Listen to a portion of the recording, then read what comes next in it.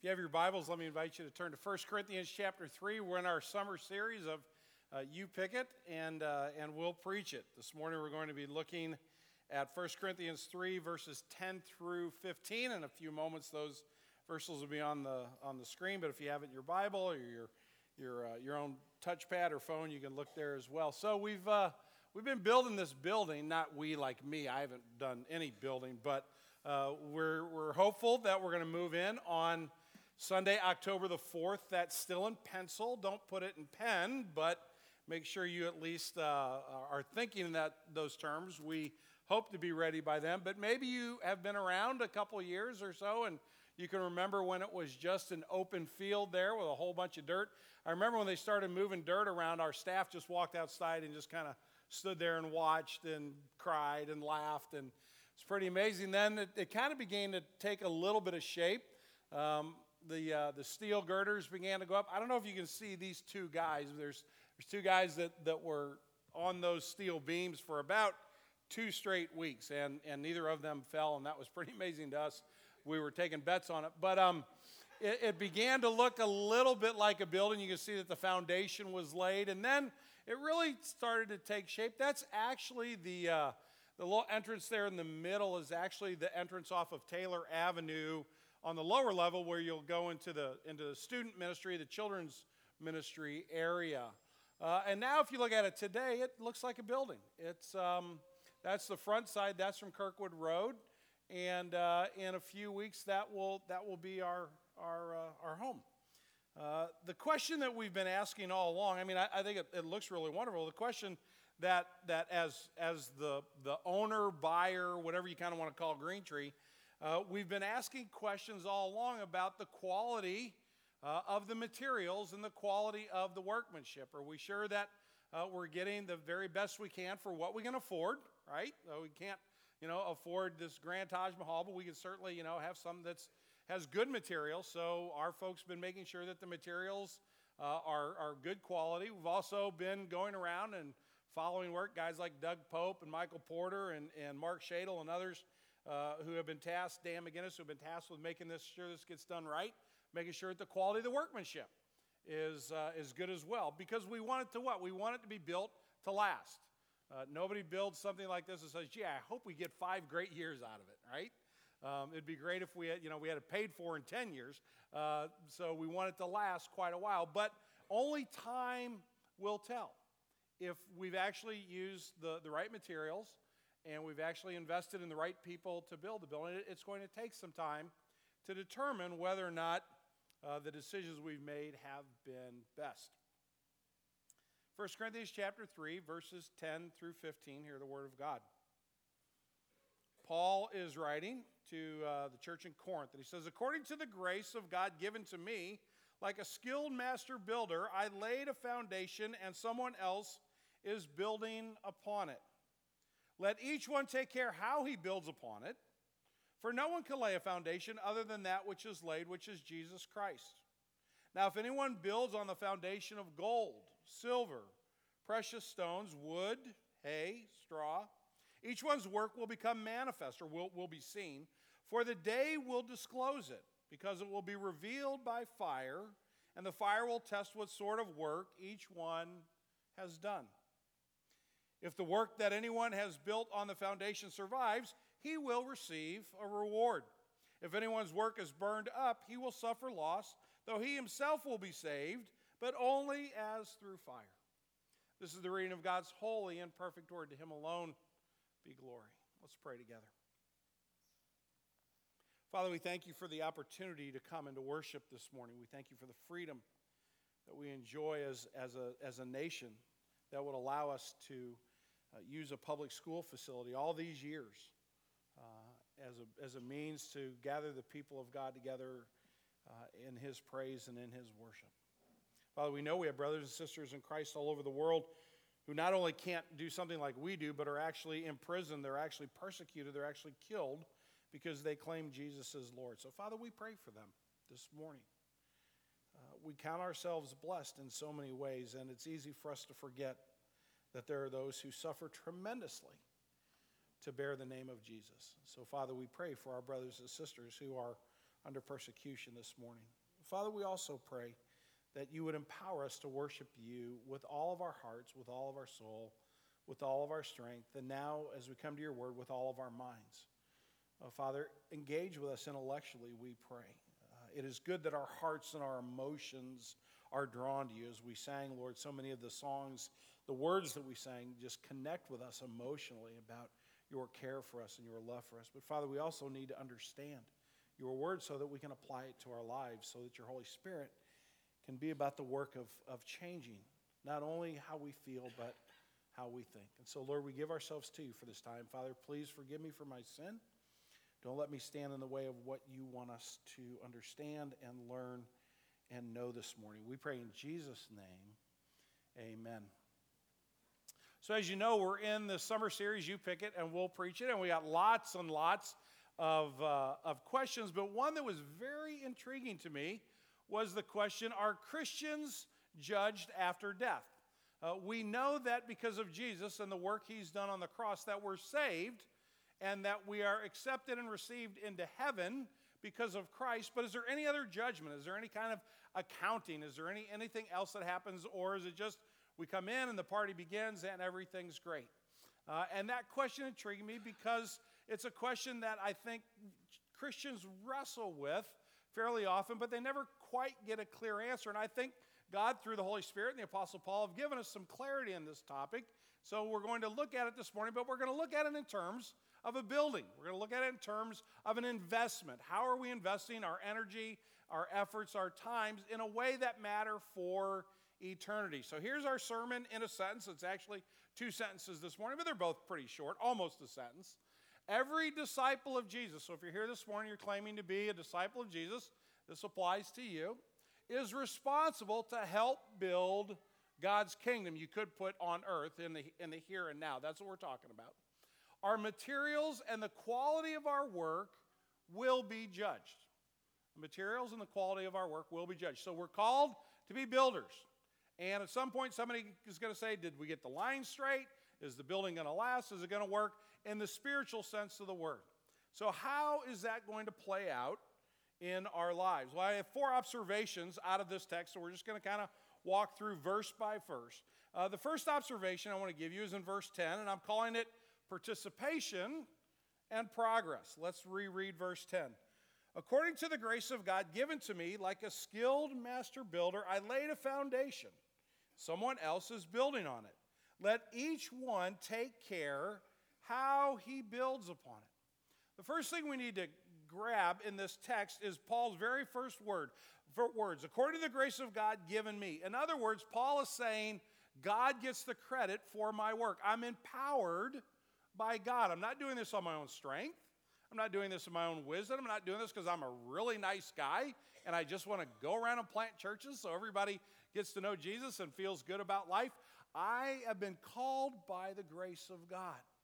So wherever else we go this morning, let's understand that God is the designer of the building and that God has a purpose for you in that building and he wants to use you accordingly, but God is the source of our power as we work in his kingdom. Also notice in this notion of participation and progress that not only is God the chief participant, but he calls us not only to participate, but he also calls us to strengthen and to grow in our skills and in our commitment. What does Paul say about himself? According to the grace of God given to me, like a skilled master builder. Now, Paul didn't start out that way. Paul didn't come to Jesus on the road to Damascus and the very next day become the great evangelist that we read about in the book of Acts. In fact, when we see Paul after his conversion sometime later, when we get into the missionary journeys, most historians will say that's at least 10 years after Paul became a Christian that he goes on his first missionary journey. What's happening during that time, and then subsequently, what's happening as Paul goes to town after town and church after church is established, what happens? He learns. He grows. His love for Jesus gets deeper. His ability to plant churches, his ability to share the gospel gets sharpened and gets honed. He learns how to engage with different cultures and different people groups. He experiences growth over time. We should all desire to be a master builder. But we should all understand that it's a process that God is going to bring about in our lives. So I teach a class at Covenant Seminary every fall. I'm getting ready to start again here in a few weeks. And I teach a class in homiletics. Homiletics is a fancy word for preaching. And I teach the advanced homiletics class. I have the seniors. It's their last preaching class before they leave seminary. And some of you know that I do this. And I've said to a lot of you before, I've heard some of the worst sermons ever preached in the history of the world. I mean, these guys are green, and I mean green. I mean, if you grow tomato plants, go get a really green tomato plant off your plant at home and take a big bite of it, and you'll know what my experience is in the classroom with these guys. Listen to these sermons. They're just awful. I say I'm the last bastion between the local church and awful preaching. But you know what I've never experienced in that classroom? A lack of zeal, a lack of passion, a lack of calling. These guys know they are called by God to be disciple makers, to be pastors, to be preachers, to be teachers. And you know what? They're going to get really good at it. They're going to end up being really strong. Why? Because they're going to hone their craft. Every one of you has a calling if you're a disciple of Jesus. In fact, you may have 2 or 3 gifts that you're using. It might not just be 1 or 2. God maybe has given you several gifts, but you're no different than the preacher. You're no different than the one who is professionally serving in the kingdom, in that you're part of building. How are you doing at honing your craft? How are you doing at identifying your gifts and sharpening them intentionally? Paul says, I become a skilled master builder. I'm making progress in my work in the kingdom of God. And notice that he also knows what he's supposed to be about. I'm a skilled master builder. What have I done? I laid the foundation. Paul understood his calling. He understood that he was to go and evangelize, that he was to go and to start churches, and he knew that others would come along behind him and build them up. In fact, if you read through the first couple chapters of 1 Corinthians, he names some of these guys. He talks about a guy named Apollos who's coming after him, and he's strengthening the church. He's kind of putting the framework up. He's kind of putting the roof on it. He's a disciple maker, where Paul is really leading people to Christ, but he knows what he's to be about, and he's actively pursuing his part. Do you understand? Do I understand our calling? And are we actively engaging in that calling? Like I said, it might be a variety of things. I have a friend here at Green Tree who spends most of her time teaching Sunday school. But one of the callings that God's put on her life is to speak truth into my life. And I saw her in downtown Kirkwood about probably 6 months ago, and she was riding a bicycle, and she didn't have a helmet on. And I said to her, so-and-so, what are you doing riding around without a helmet on? And she said, well, what are you doing driving your car down the highway about 90 miles an hour? To which I replied, we're talking about you. We're not talking about me. God sent me here to help you, not you to help me. But this is a person and I've known her for 20-something years, as a person who will just occasionally speak that little piece of truth that I need to hear. Now, if she doesn't actively pursue it, and if she isn't honing her skills and being gracious about it, maybe I won't listen to her. So I just came back from this long road trip I've been on. I think I drove 2,200 miles. I drove all over the place, had just a wonderful time of relaxing, and I only got pulled over one time. I cannot wait to see her and tell her about the progress that I'm making in honoring God in the way I drive my car. This will last into eternity. I actually got pulled over by a guy in the far northwestern corner of Minnesota. And I didn't get a ticket because his computer wasn't working. But we ended up having like a 15-minute conversation on the side of the road. I mean, there's nothing to do on the highway in northern Minnesota except talk to the people you pull over. So we ended up having a delightful. I told him I was a pastor, and so there's the kingdom of God, because she's saying to me, you might want to slow down, and I'm slowing down most of the time, but troopers need to hear about Jesus too. Point being, that's really a bad excuse for speeding. Point being, she understands, because I've told her before, thank you for speaking truth in my life. She knows that's part of what God's called her to do. What has God called you to do? Do we understand it? And do we have the courage to pursue it? And to be intentional about building the kingdom of God? Are we participating in making progress? Because Paul says we're all in it together. Look how he ends verse 10. Let each one take care how he builds upon it. He doesn't say let those who are supposed to build take care if they decide to build. He includes all disciples. So this is a conversation not only for us collectively as Green Tree Community Church, but it's also a conversation for us individually. Are we participating in the building of the kingdom of God? Are we doing so in a way that allows for spiritual progress in our lives? That's my first observation. The second one is what exactly is the project? What are we building? We knew, Green Tree, we're building a building over there at 100 Kirkwood Place. What is the project? Look at verse 11. For no one can lay a foundation other than that which is laid, which is Jesus Christ. What we're building at Green Tree is not a self-help center. If you're visiting here this morning, you just want somebody to help you get a little bit better because good people go to heaven. A, you're not going to hear that message, and B, it's the wrong message, but C, we'll try to tell you what we believe Scripture says is the right message. We're not about self-help. There are ways for us to conquer certain things in our lives and to grow more godly, but we're not about figuring out ways how to find that inner strength and make it come out. We're not about just trying to pull ourselves up by our spiritual bootstraps. We're also not about just telling people what they want to hear. If you just want somebody to tell you you're a really nice person and you're probably going to get into heaven and everything's okay, you've come to the wrong place. That's not our calling because that doesn't include Jesus anywhere. And that you can do all that without Jesus. But we believe firmly in the root of our souls and the depths of our hearts that Jesus is Savior and Lord. And that is the project.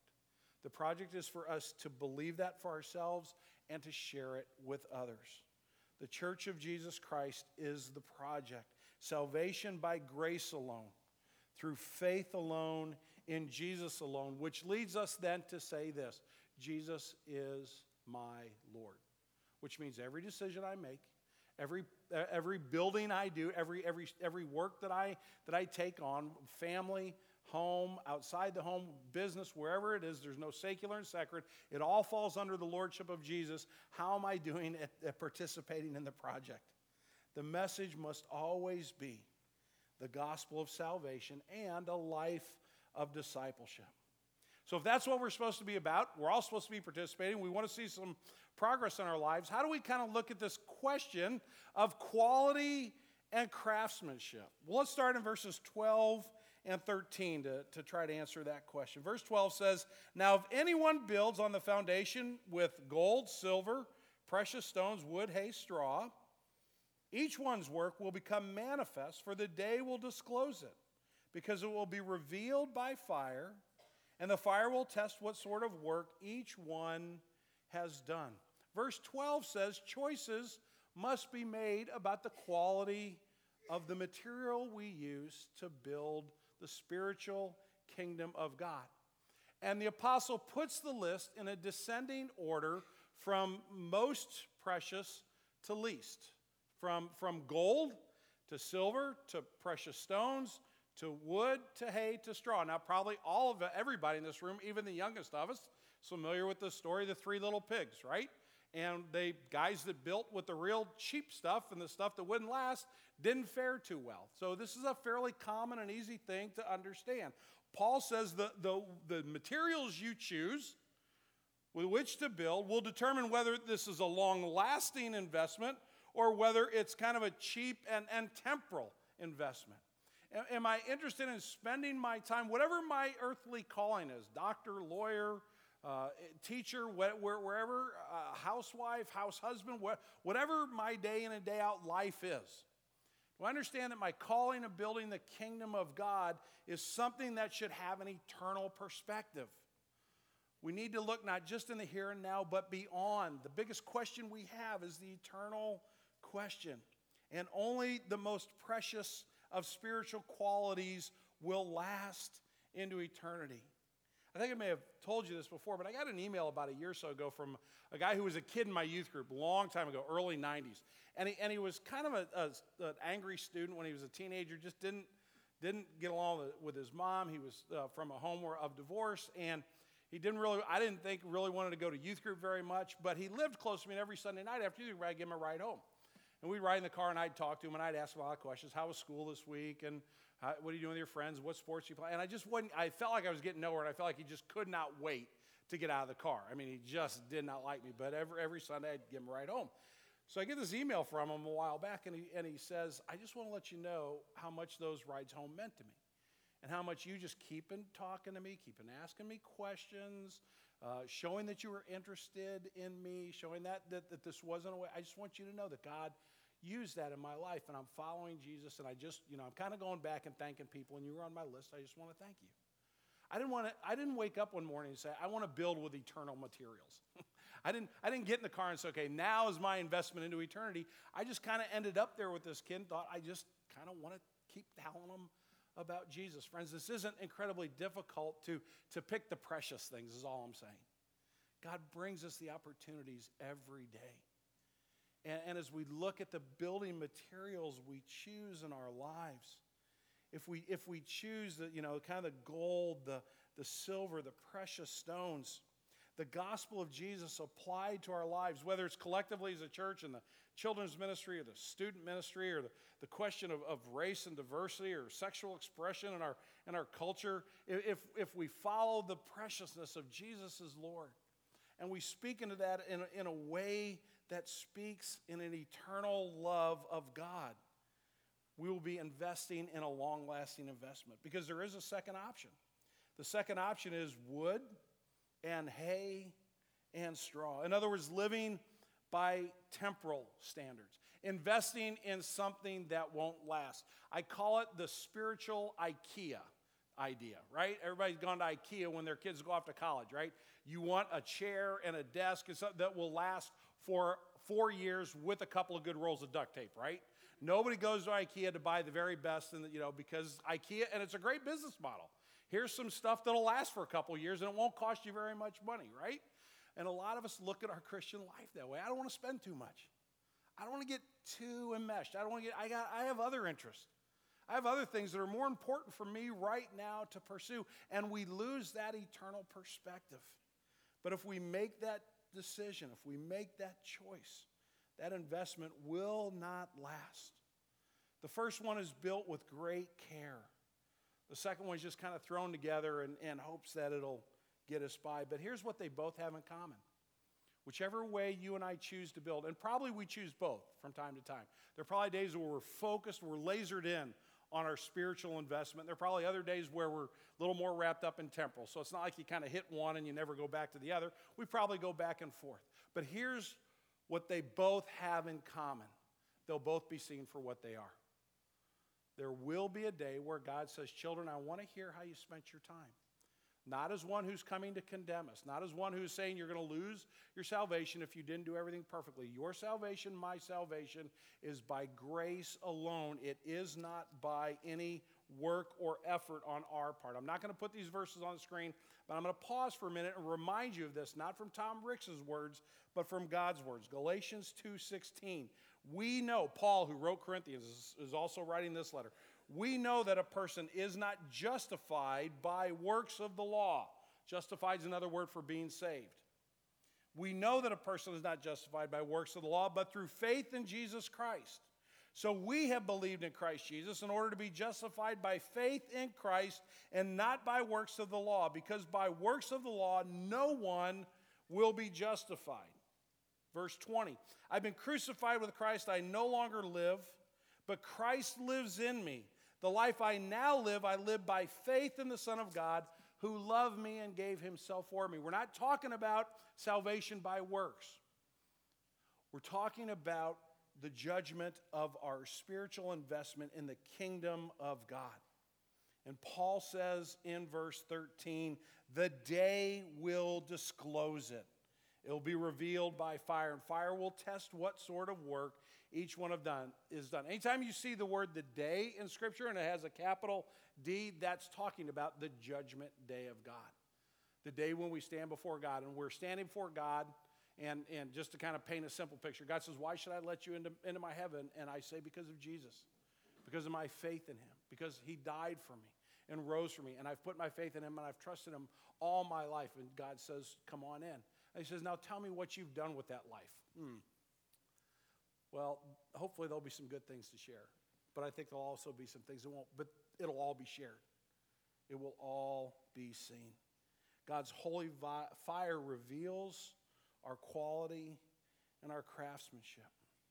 But I also think there are tests that happen before that, don't you? I mean, we're not necessarily fiery tested by God, but I think we are tested by our culture and our world that says, what do you Christians really believe?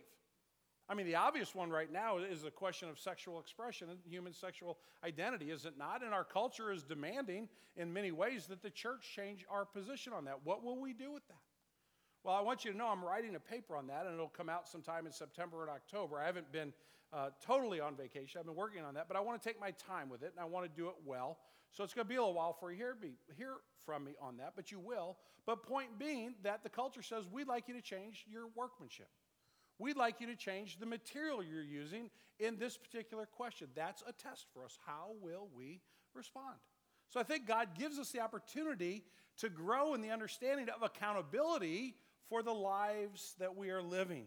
The quality and the craftsmanship in our work count, because my fourth observation is there is an end result, right? Look at verses 14 and 15. If the work that anyone has built on foundation survives, he will receive a reward. And if anyone's work is burned up, he will suffer loss, though he himself will be saved, but only as through fire. How are disciples judged? What exactly is Paul saying? Paul is saying this is very simple. Everything that's built on the gospel, everything that's built on the lordship of Jesus survives. It says it'll be made clear, and there is work that is done that will survive. And beyond that, the worker will be compensated accordingly. Everything that survives, he will be rewarded, is the word that Paul uses there.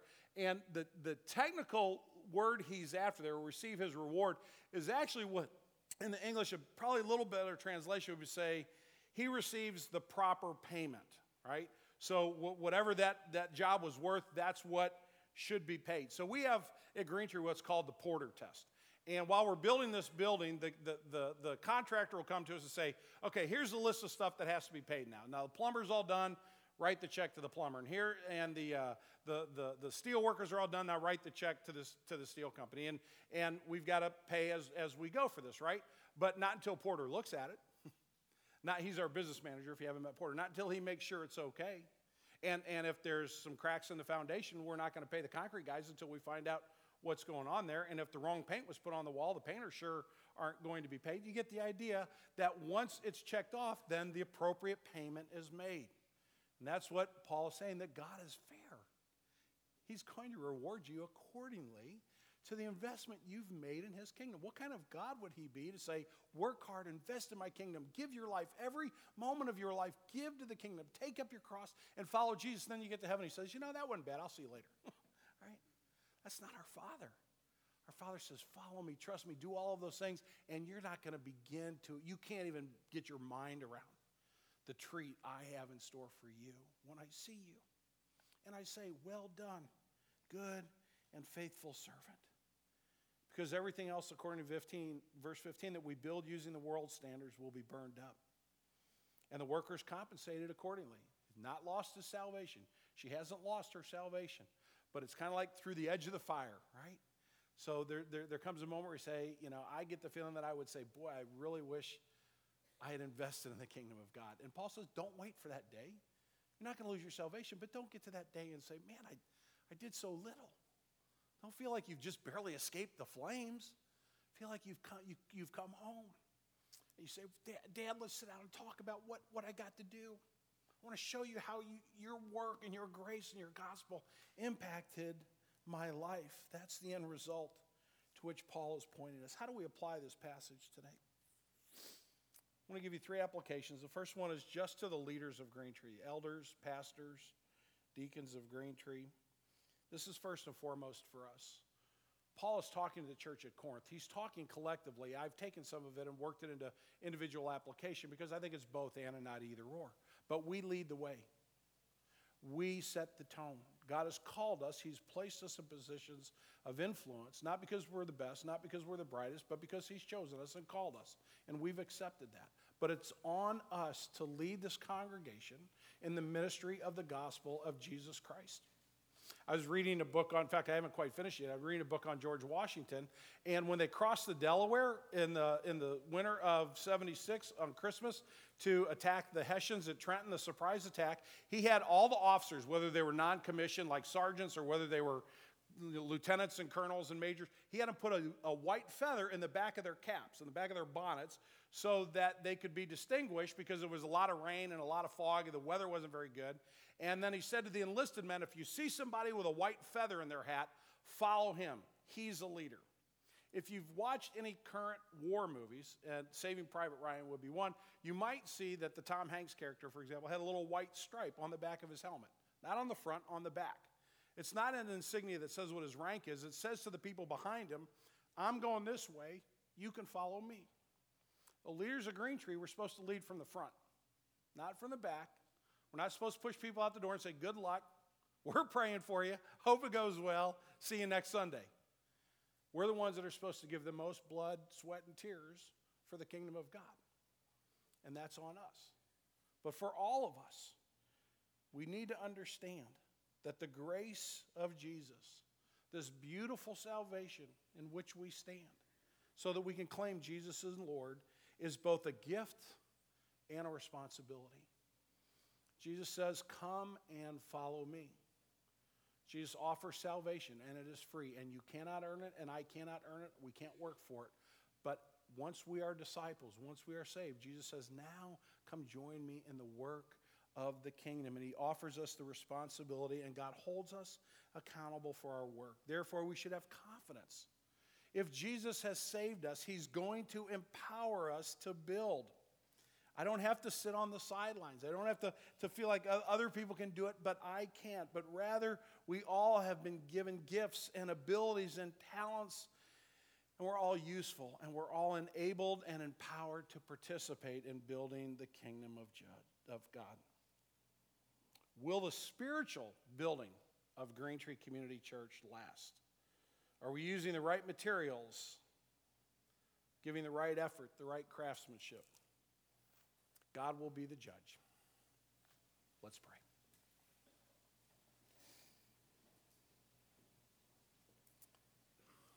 Father, we confess to you, I confess to you that I don't always live for your kingdom, that I can get into that spiritual IKEA world and be very temporal in my thinking. Lord, I would guess that some of my brothers and sisters here maybe struggle with the same thing.